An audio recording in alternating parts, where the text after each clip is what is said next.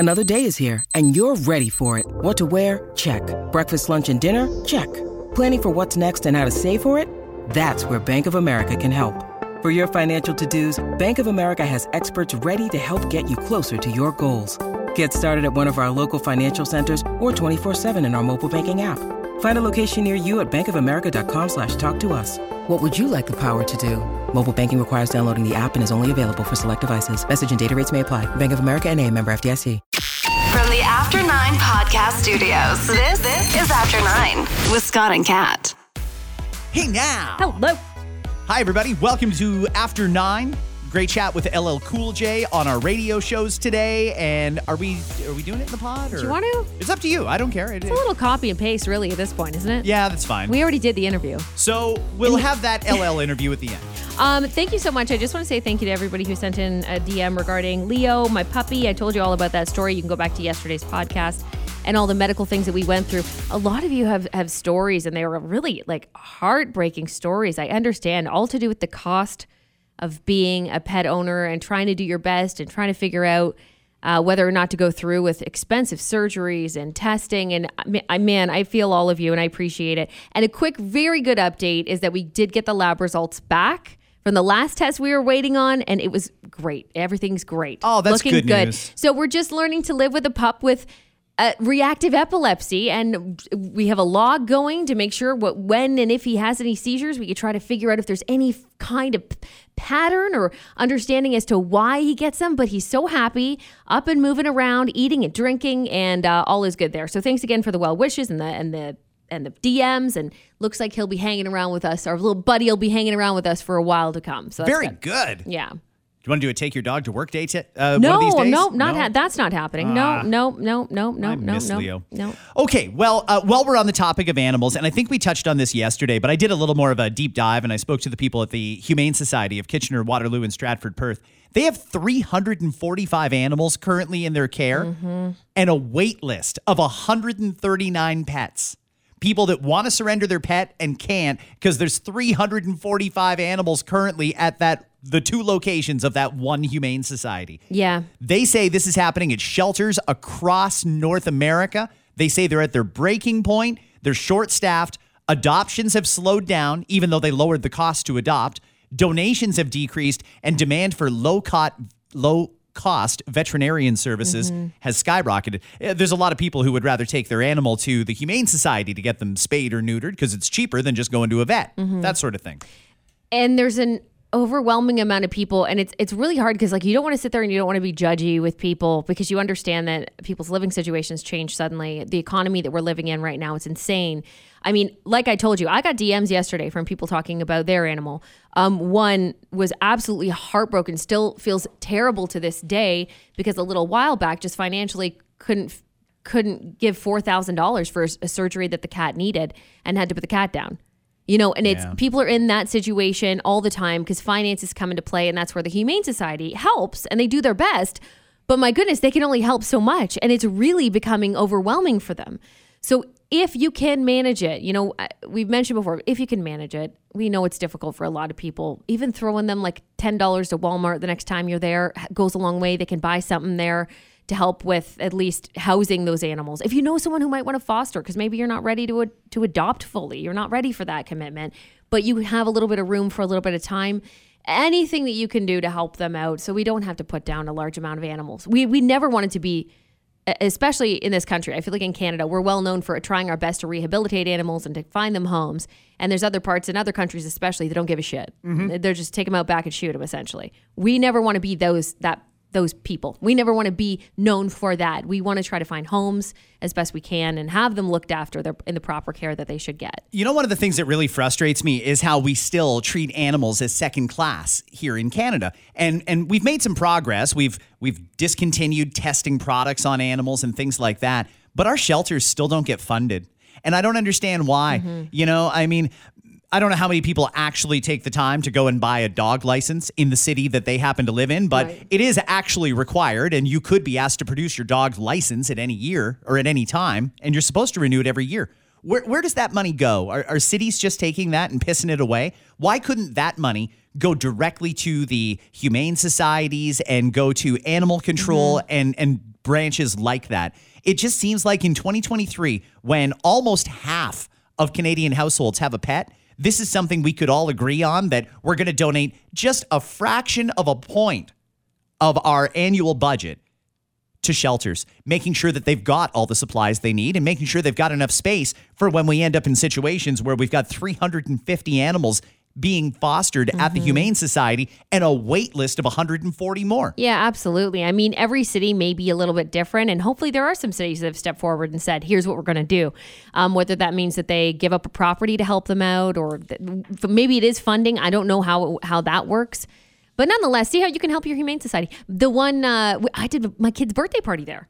Some offer birthday parties. That's a good way to help too. Yeah. I was able to basically donate money, but then host a birthday party there at the same time. And it was fantastic. And the kids loved it. And they got to see animals and it was great. Anyway, any way that you can help, greatly appreciated always. But we understand everyone's in there's a lot of people in such a tough spot right now. It's heartbreaking. So you get a lot of those DMs too, eh? I do. Yeah. It seems like at least one a day now from families that are just gobsmacked by the situation they found themselves in. I had one just the other day from a woman, and she's a daily listener of After 9. Thank you. Between her and her partner, they make $160,000 a year, and they're broke. Yeah. That should never happen in Ontario. Like, think about that. Like, that's not right. It's not right. It's not. No, it's disgusting. And it used to be back in the day, if you made that much money and you were broke, well, figure out your spending habits because it's bad. That's not the case now. The interest rates are insane. The inflation is insane. You get used to spending a certain amount of money on things and you have to adjust your life to it. And yes, of course, you can adjust your life to it as best you can. But when you're talking about making payments on a home, you can't just be like, oh, well, we'll just spend less on our house. No, thanks. The banks want their money, and they want it when they say they want it. So, hey, if you're in that situation, if it feels better to vent to us, you're welcome to DM us anytime. Just know that we're just as pissed off as you guys are, for sure. Coming up, we're going to talk about Disney. We're going to talk about The Blind Side, and we're going to talk about Britney Spears. 3 fun things that are all in the news for wild reasons. But before we get to that, just a couple of things. I don't know how many people have actually heard or realized it yet, but what's happening in Canada's far white north is absolutely astounding to me. 20,000 people in the capital of the Northwest Territories are in a fire danger. The blaze has been advancing toward Yellowknife since it breached a fire break over the weekend. It's burning about 17 kilometers outside of Yellowknife now. The evacuation order applies to the city of Yellowknife and the neighboring First Nations communities. They've told an entire capital city in Canada, you got to evacuate, go. We could lose an entire capital of Canada to fires this weekend. People have to be out by tomorrow, or they've been told help will not be there. What a scary time. What a scary time. You think about all the fires and you want to help everybody, but this is burning in our own backyard, and it's awful. From what I know of Yellowknife, too, the people there are amazing. I had my aunt actually vacation there, and she said nobody ever thinks of Yellowknife as a vacation spot. She did it in the summer, to be fair.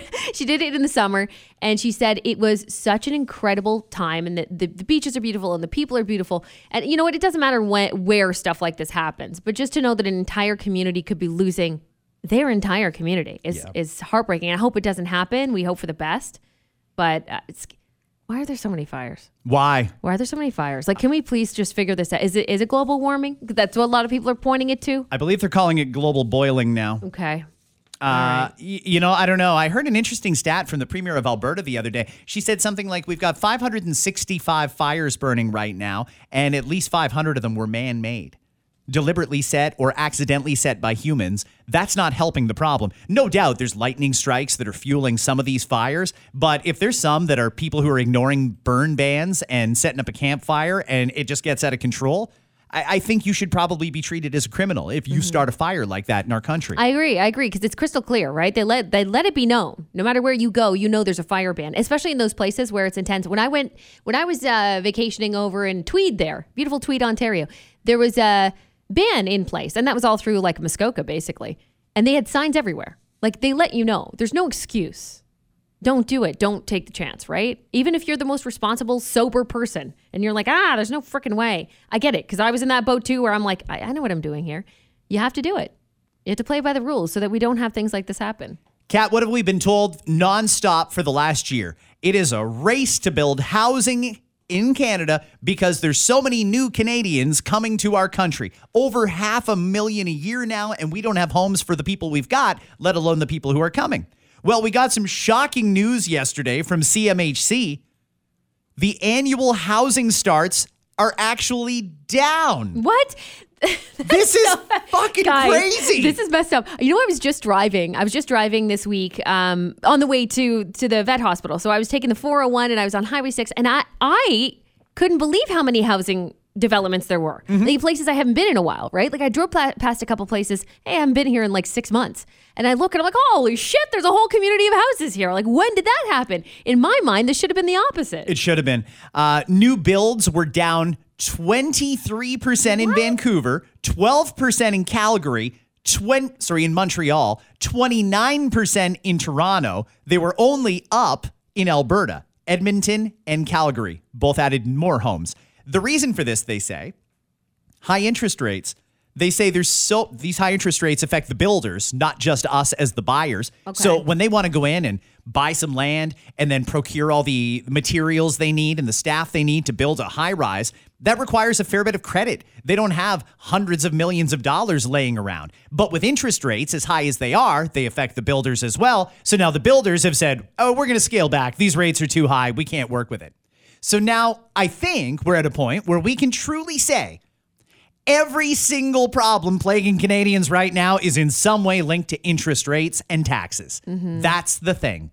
So whereas this should be easy, right? Where do you want to build? Yeah? Is it going to affect a stream, or are you going to have to cut down trees or anything? No? All right, go ahead, build. Do whatever you want. How quickly can you get it done? That's what I thought we were doing. Turns out it's actually down the number of new homes that we're building. That's surprising. This next one is another shocking and alarming number. 1,000 Canadian pediatricians were surveyed, and they found that it's an alarming number of kids 12 to 18 years old that are being treated for drug overdoses. The report says overdoses are a public health emergency, and get this, fatal overdoses are now the leading cause of death in children and teens between 10 and 18 in British Columbia. Let me say that again. Fatal drug overdoses are the leading cause of death for children in British Columbia. BC's Children's Hospital says the survey didn't even include the kids and teens who may have overdosed but did not seek pediatric care. Pediatric specialists in all 10 provinces are reporting treating overdoses in children. Is this accidental ingestion, or is this just kids who got a hold of whatever they found in mom and dad's cupboard and got into it? Yeah. Tell me there's not children doing fentanyl right now. Tell me there's not kids shooting heroin right now. Tell me that that's not happening. I would really hope that a lot of it is accidental, which is still terrible. Like, put your shit away and keep it away. And also, it's possible that they are using drugs, but things get laced. Things are laced. You're buying. Obviously, you're not buying them legally because you're underage. You're not of age to do it, so you're just taking whatever someone has at a party. And that's what happens. Like, it's so scary. That's a very scary situation. That's a huge flag right now. And I hope that they're doing everything they can to figure out what to do about that. I don't think I've ever read a statistic about a fatal overdose in a child other than your really random obscure ones. Like you had a crackhead mom who left her supply out and a toddler got into it. Yeah. That's not what this is. These are kids intentionally taking these drugs and they're overdosing, and in some cases fatal. Okay. And really scary stuff. And I mean, we're talking about kids, so then we're talking about the parents. Is it a change in parenting? You have to ask that question. If you're seeing this stats increase, you have to ask if this is a question of parents not being around and where are the parents at. You do have to just blanket ask that question. And of course, there's some cases where some kids are pretty responsible kids and they just happen upon the wrong thing at the wrong time. But overall, when you look at those numbers, you have to ask, what are we doing wrong here? Right? Couldn't agree with you more. We really need to sit down and talk. This whole country, I feel like, needs to sit down and talk and figure out where we're going and get all on the same page about a lot of things. And this is a big problem.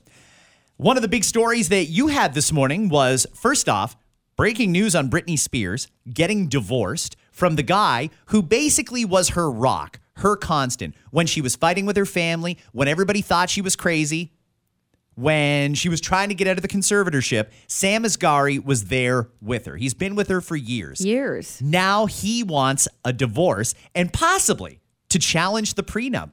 Yeah, so they'd been married only for 14 years, but like you mentioned, they've been together for many years. He was in her music video, for those who don't know how they met. He was in one of her music videos many years ago, and then they started dating, and I guess the parents were okay with it.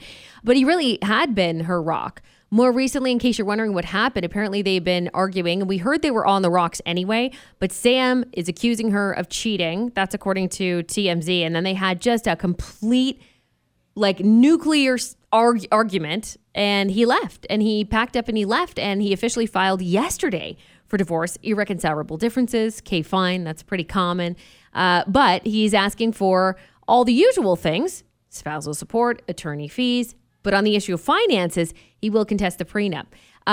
Brittany apparently had him sign a prenup maintaining her assets as a separate property, so now we're probably looking at him wanting to dip in a little bit more to that. Yeah. And it's curious because where does the conservatorship lie in all of this? I wonder, because they started together when she was in this conservatorship. She was free of the conservatorship when they got married. That's right. So that shouldn't be an issue, right? Or am I wrong? Well, he was part of the constant that got her out of the conservatorship. Yeah. Okay, you don't need your parents to look after you anymore. You're in a stable relationship with what we deem as a good person. So they were okay with taking off that conservatorship, and the rest is history. I read a really interesting tweet. It's a legal opinion that even though he signed a prenup, even though they had deemed her assets separate, she didn't actually have control of the assets when they got together because they were covered under the conservatorship. So what he's going to argue is her life has now been greatly enriched because of his efforts to get her out of the conservatorship and in control of her money, assets included, and he was with her at the time she got access to her assets again. Isn't that such a toxic situation? It's so bad. It looks really bad, I think, on him staying with her for years and then getting married 14 months ago, and now he had this planned all along. That's how I feel. I think that this is because when they first started dating, people were kind of grossed out by it. He's just using you. It's a weird situation. And then you thought, okay, maybe they really do love each other, and that's great. Maybe there was love there, and fine. We don't really know. We don't know them. But how is it that you just finally got married and now you're going to claim all this shit and you want more than what's in the prenup, which I'm sure was pretty fair because you're the one that signed it 14 months ago. You signed it 14 months ago. It's not like you signed this thing 8 years ago and so much shit's changed. I don't think that much shit's changed, aside from maybe potentially she cheated on you. Maybe that's true. Maybe it's not. I don't know. We don't know if he was fucking greasy. I don't know. But nobody's talking if that's happened. No, it seems sketchy, though. It's just to me, it seems sketchy. Now you're asking for what? More money? You just want money? Is that what you want? Then why were you with her to begin with? There's way too many people. It just looks weird. Yeah, I agree. There's way too many people that yell cha-ching when they hear the divorce word and think, all right, here we go. It's time to fleece them. And I don't know if that's what Sam's doing or if he truly is entitled to more, but even the spousal support he's going to get from her is going to be a life-changing amount of money monthly. Yeah, absolutely. I'd love to know details of what's in there too. Did they have to be married for a full year? Because if so, huge fucking red flag. They got married 14 months ago. So you're not to me, that screams, because sometimes that's what happens. For those who don't know, you can put time frames in there. If we're together for a year, you get X amount. Maybe he could only handle it for a year and he was waiting and waiting and waiting. We heard they were on the rocks. He's probably just waiting for it to be a year and then waiting for that argument to happen to go, finally, I'm out. I'm taking my money and I'm leaving. I guarantee you that's the case. I mean, okay. I don't know. I'm sure that she also had her things. Brittany's got her shit, and I'm scared for her because apparently she cut ties with her mom again. So she's got nobody looking after her in that big house and an Instagram account. That's not good news. She's got Cade Hudson. Cade Hudson is her manager and has been her a longtime manager. One of the only people that actually stuck around post conservatorship to be with her. They're close. That's the guy she went on vacation with a while back. So a lot of people were like, "Where's Sam?" But then Sam and her went on vacation, so everyone thought everything was cool. But apparently, that's the only person that she truly trusts. Now, on top of that, another layer is she's got this memoir coming out in October, which now I'm wondering, I hope they didn't print it yet because there's going to be another chapter. I'd like there to be. To be honest with you, at first it was going to be held up because of Justin Timberlake and because of Colin Farrell and all the other stuff that happened apparently in their relationship that Brittany was honest about in the book. They tried to get her to not publish it. But now we've got this extra Sam chapter. And I no doubt in my mind, Sam's mentioned in that memoir. He's been a huge part of her life. So do you look at that and go, fuck that. I'm not releasing that book talking about how much I love him and how much he's there for me when he just left me. I wonder how that's going to change. And I have a feeling we're going to hear news on that in the coming weeks based off of what we've just learned in the last 24 hours. When you need mealtime inspiration, it's worth shopping Kroger, where you'll find over 30,000 mouth-watering choices that excite your inner foodie. And no matter what tasty choice you make, you'll enjoy our everyday low prices, plus extra ways to save, like digital coupons worth over $600 each week. You can also save up to $1 off per gallon at the pump with fuel points. More savings and more inspiring flavors make shopping Kroger worth it every time. Kroger, fresh for everyone. Fuel restrictions apply. We'll do that Blindside update in just a sec because that's an interesting development. Yeah. But first, is Apple buying Disney or is Apple going to buy part of Disney? How hard up is Disney for money that they're even considering selling off assets? Okay, so let's talk Disney first and money. When it comes to Disney, we all know that they're a massive company. It's not like they are hurting or anything like that. They're a money-making machine if they do it the smart way. The problem was they've made a lot of stupid choices lately. And one of the examples I like to give, just because it makes me kind of laugh a little bit, is Willow. I think most people know that was a movie, back in the 80s, 90s? I don't even know. I remember watching it as a kid. I don't know. It's creepy. Weird, creepy. It was really Thank creepy. you. It was creepy. What was it? Val Kilmer and then whatever. Okay, so they decided to bring in a series because they purchased, don't forget Disney made a lot of purchases too. And one of the things Disney purchased was... wasn't it under the George Lucas umbrella? Anyway, so they got the rights to this and they decided, let's do a Willow series all these years later. And they did. So we knew that they lost money off it, but we just found out more details. They lost $105 million making this series that nobody watched. And probably nobody got fired, which is crazy. Except for the poor people that were convinced to do the series. Now, they still got their paychecks for sure, but it was only they were supposed to have like a multi-year series. They scrapped it after just 6 months. It's just, forget it, guys. We can't do this anymore. That was one example of many. We also had a lot of Marvel movies that didn't make as much as they thought they were going to make. I mean, and when we're talking all these movies, we're talking hundreds of millions at a time.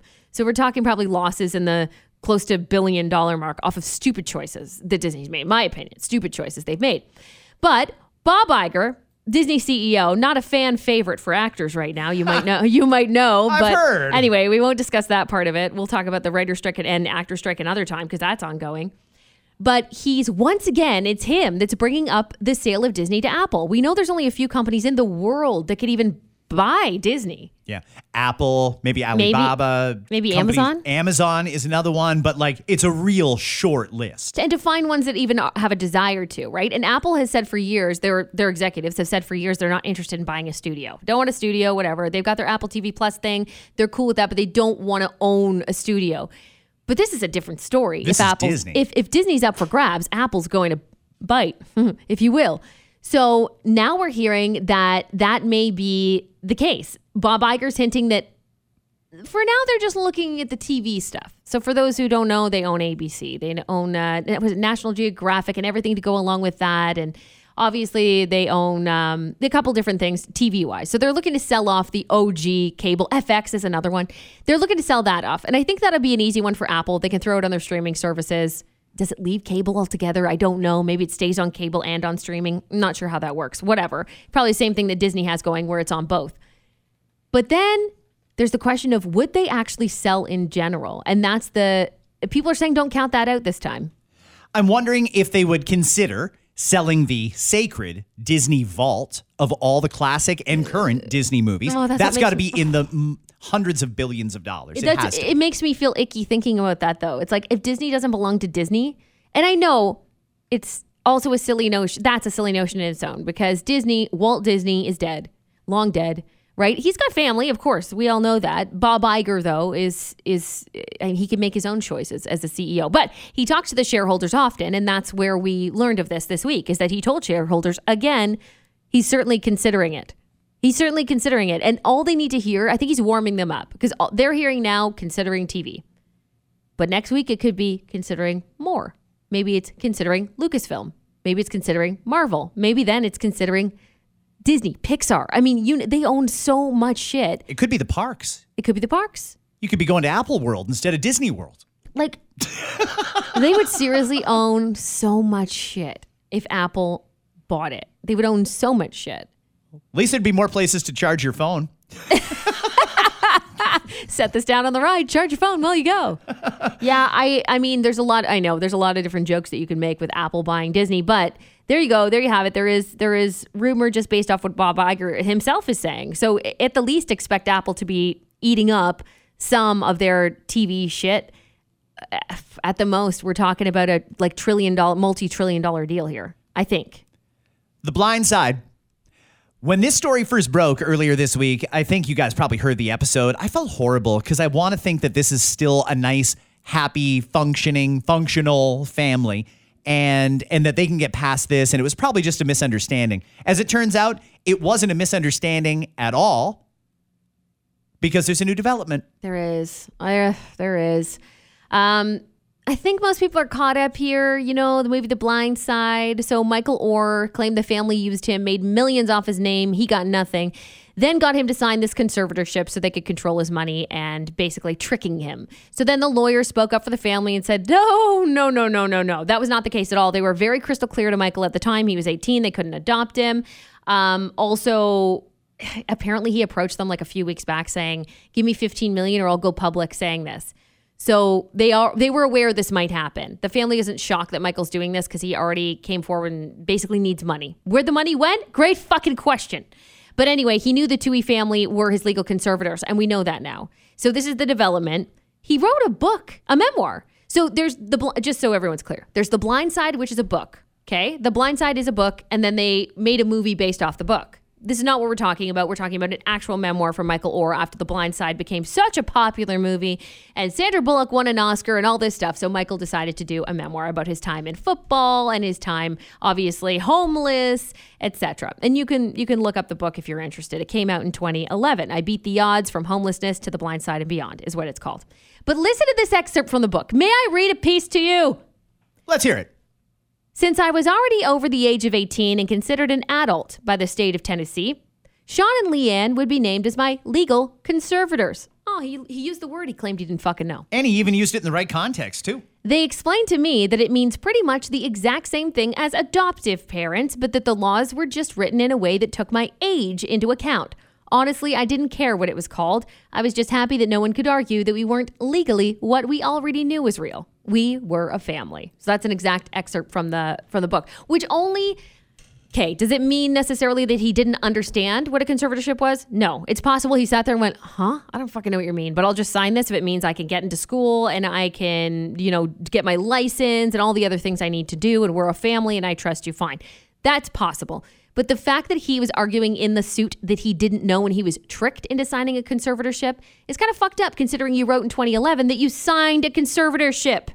Okay, I'm going to continue trying to see the other side of it. Sure, it looks bad for Michael. Yeah, it does right now. Optically, this is bad. But what I might suggest could have happened here to still make all of this make sense is they went to him and told him exactly that.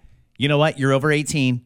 We can't adopt you. Mm-hmm. So if we become your conservator, we have a legal obligation to you, meaning you are part of our family, and we will be able to get you into Ole Miss, and hopefully you'll go on to a great career in the NFL.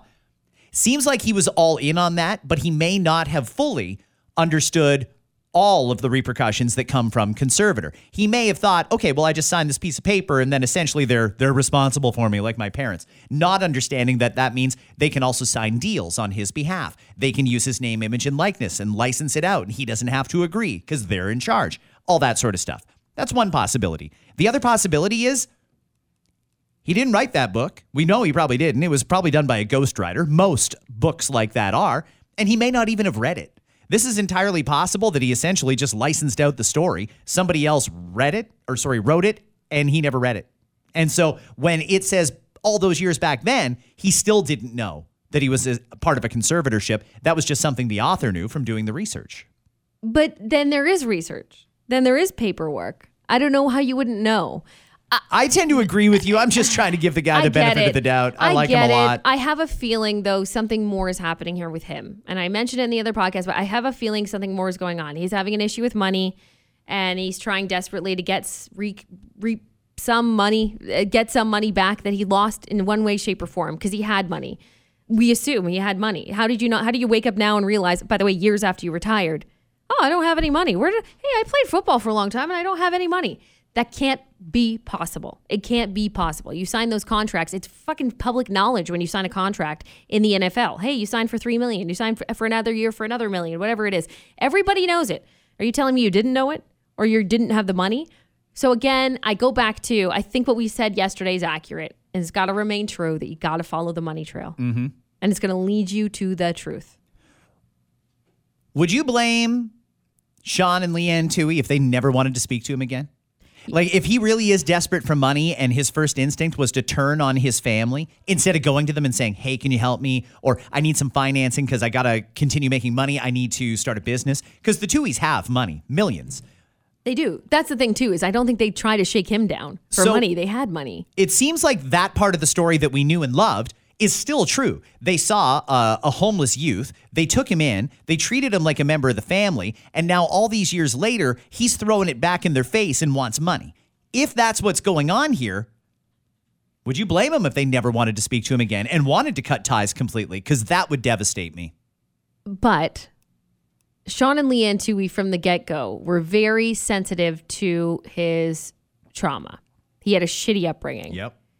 And I'll put on my psychology hat again, I guess. I love it when you do this. Because trauma's a bitch. The thing about going through a trauma when you're a young person is sometimes it never leaves you. No matter how successful you get, no matter how rich you get, no matter if you have a family or not, there's a lot of people who suffer from trauma who just as easily get brought back. And they take it out on things and maybe they start going in a bad path in life because of it. Maybe it's alcohol, maybe it's drugs, maybe it's gambling. Like, just one thought.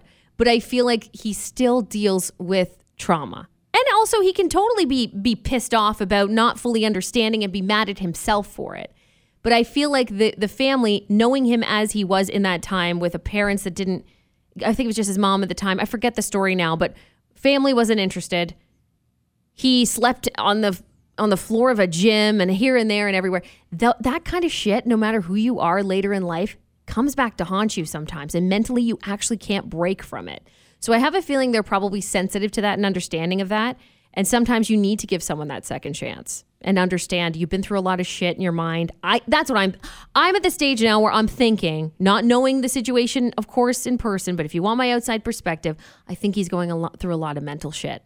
And he's using this as a reason to get money because he's not happy.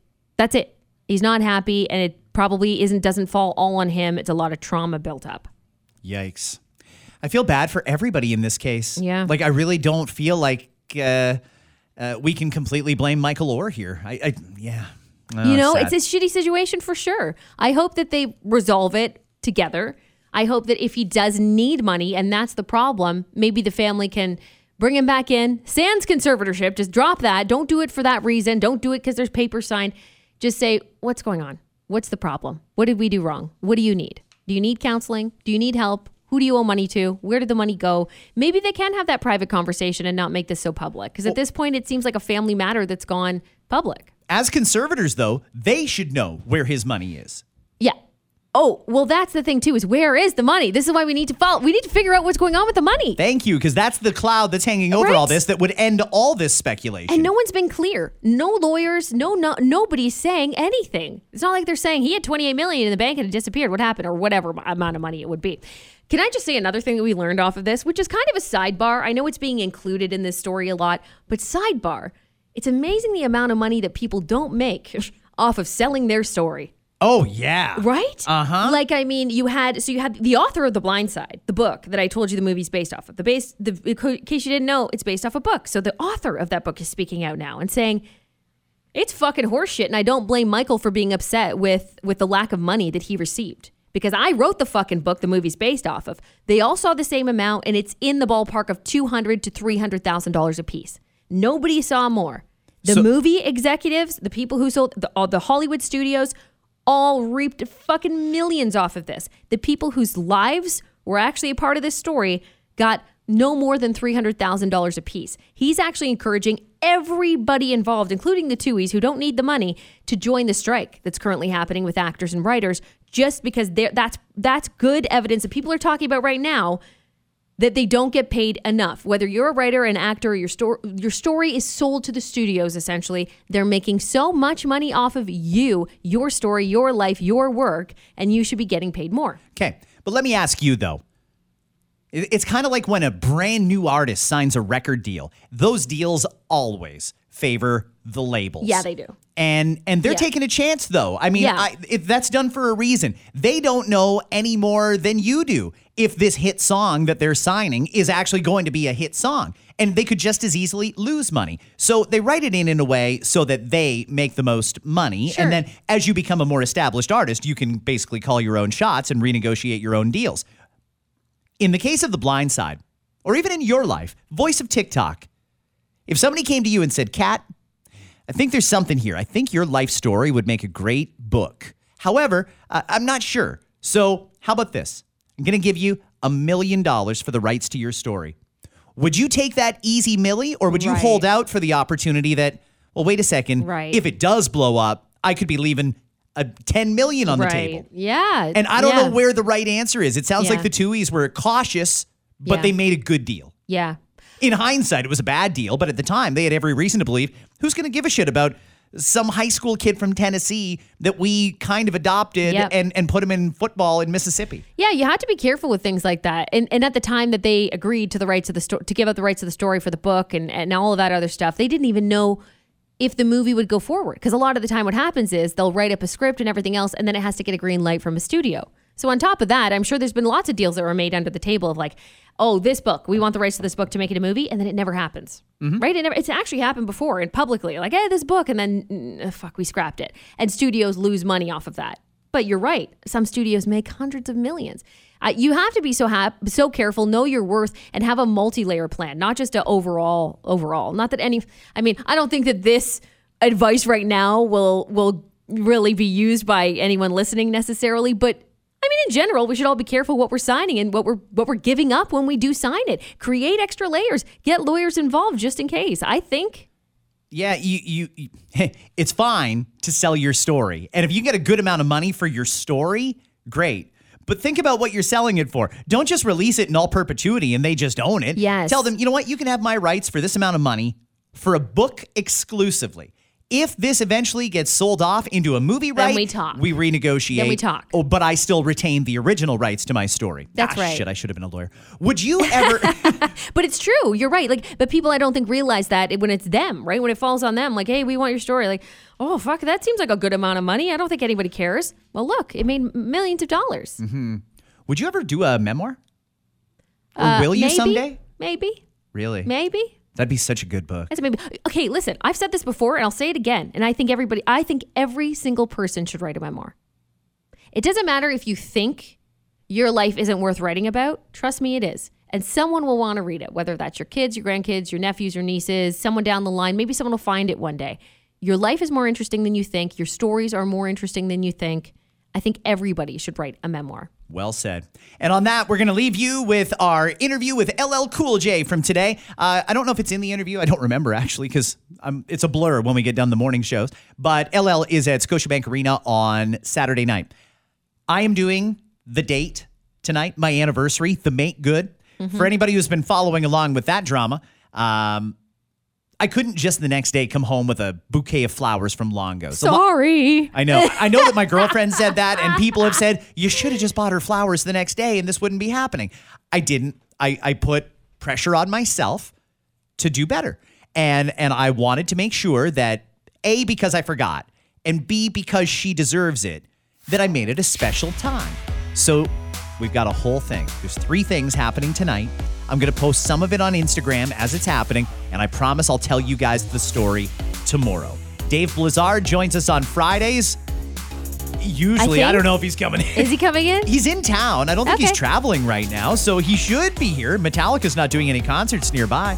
So I would think Dave's going to be in tomorrow, but we'll leave you today with LL Cool J. Bye. LL Cool J, welcome to the Scott and Kat Show, my friend. How you doing? We are so good. We are so excited that you're going to be in Toronto this weekend. It's going to be an incredible party. We know it's been 30 years since you've done this, like a headline arena tour. So we think it's overdue. So happy to have you. How long has it been since you've been to Toronto?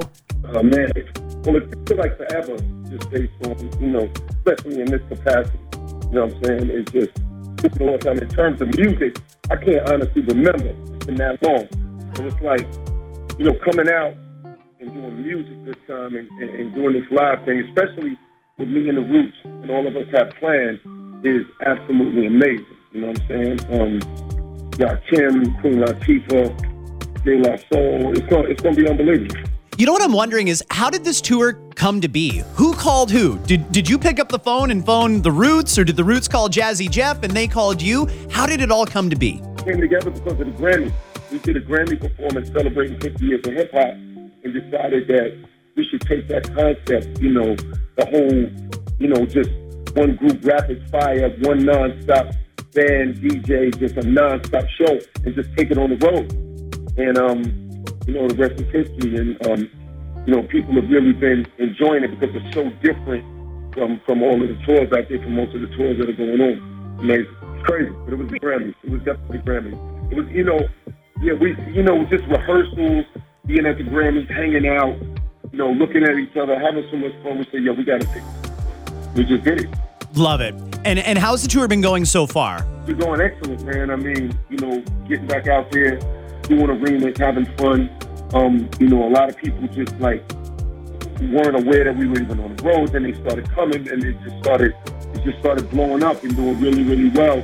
And people are really blown away by the creative. You know what I'm saying? It's just so different from what you're used to seeing. Because you're getting 4 hours of nonstop hip hop. No set changes. It's just we just get up and start rocking. What's your best memory of your times in Toronto? I mean, I've had a lot of great memories in Toronto. I mean, the food, some of the amazing restaurants. As a New Yorker, just coming up there so clean. I mean, it's mad clean up there. Being from New York, you walk around Toronto, you're like, damn, so it's possible. You know what I'm saying? And I love New York. Toronto is just a real clean and beautiful city, man.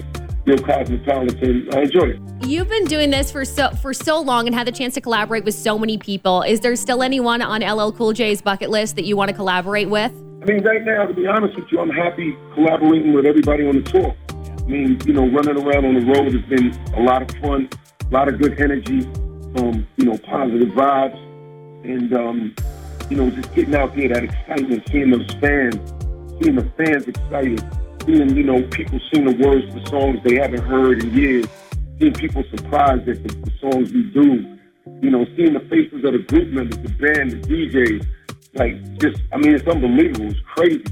You know what I mean? Well, but there's no one in particular. I'm going to do what I do. The energy in Toronto right now is electric, and I think you're going to be real happy when you're here performing on Saturday night. Let's talk a little bit about how the tour goes. Is it as soon as the lights go down, you jump on stage? Who's on first? When do you come in? Just give us a little preview of what people can expect. I mean, you're just going to hear, you're going to go in the arena, you're going to feel the visuals, you're going to feel, some of the videos of some of your favorite things, you're going to feel the music, you're going to feel the vibes. And then from there, you're going to get the Roots, and then, the music unfolds. You know what I'm saying? I'm not going to give everybody everything away, but it's just we all get on stage. It's just a non-stop party going in and out, revolving set. Just vibe. It's crazy. You got to see it. It's just another level. It's unlike anything I've ever done or seen in hip-hop. You know what I'm saying? Yeah. What's your favorite song to perform live? What's the one that makes you feel happy? Yeah, you're like, so the other ones I'm sad? No, I like all of them. You know what I'm saying? But each song depends on the city, right? Because you have some songs that are more popular in certain cities with certain fans. So that really is a case-by-case basis. There is no one song that just makes me go crazy. I enjoy, doing Rock the Bells. I enjoy doing it. I enjoy doing lounging. I enjoy doing Around the Way Girl. I enjoy doing Mama Said Not You Out. I enjoy all the songs, you know what I'm saying? But it depends on the city you're in, the people you're in, the fans. There's a multiple age range. There's multiple generations, so it always varies, you know what I'm saying? But I will tell people they can go on my IG story, go on my Instagram, and they can get 60 see a little snippets here and there of reposts that I've done where people have posted visuals from the crowd to get a better feel. You know what I'm saying? But it depends. Okay, very good. Well, on a personal note, I'd like to thank you for Headsprung, which is still on my cardio song playlist at the gym. Because that song always has been one of the songs that's never moved off that list. It's just such a high power, high energy song. One of my personal favorite songs, I think, of all time. I appreciate you. We definitely perform Headsprung. And, I mean, you know, that's one that makes me happy. But they all make me happy for different reasons. You know what I'm saying? Or joyful. But yeah, we perform Headsprung. It goes crazy. And the version we do with the Roots, I mean, it's wild with DJ Future. It's crazy. Oh, we can't wait to hear it. We are so excited. Saturday night in Toronto, Force, Frequencies of Real Creative Energy, one of the stars, LL Cool J. Thank you so much for hanging out with us on the Scott and Kat Show. I appreciate you, Scott and Kat. I appreciate y'all very much. And again, shout out to everybody in Toronto. You got a beautiful city, baby. I look forward to seeing you.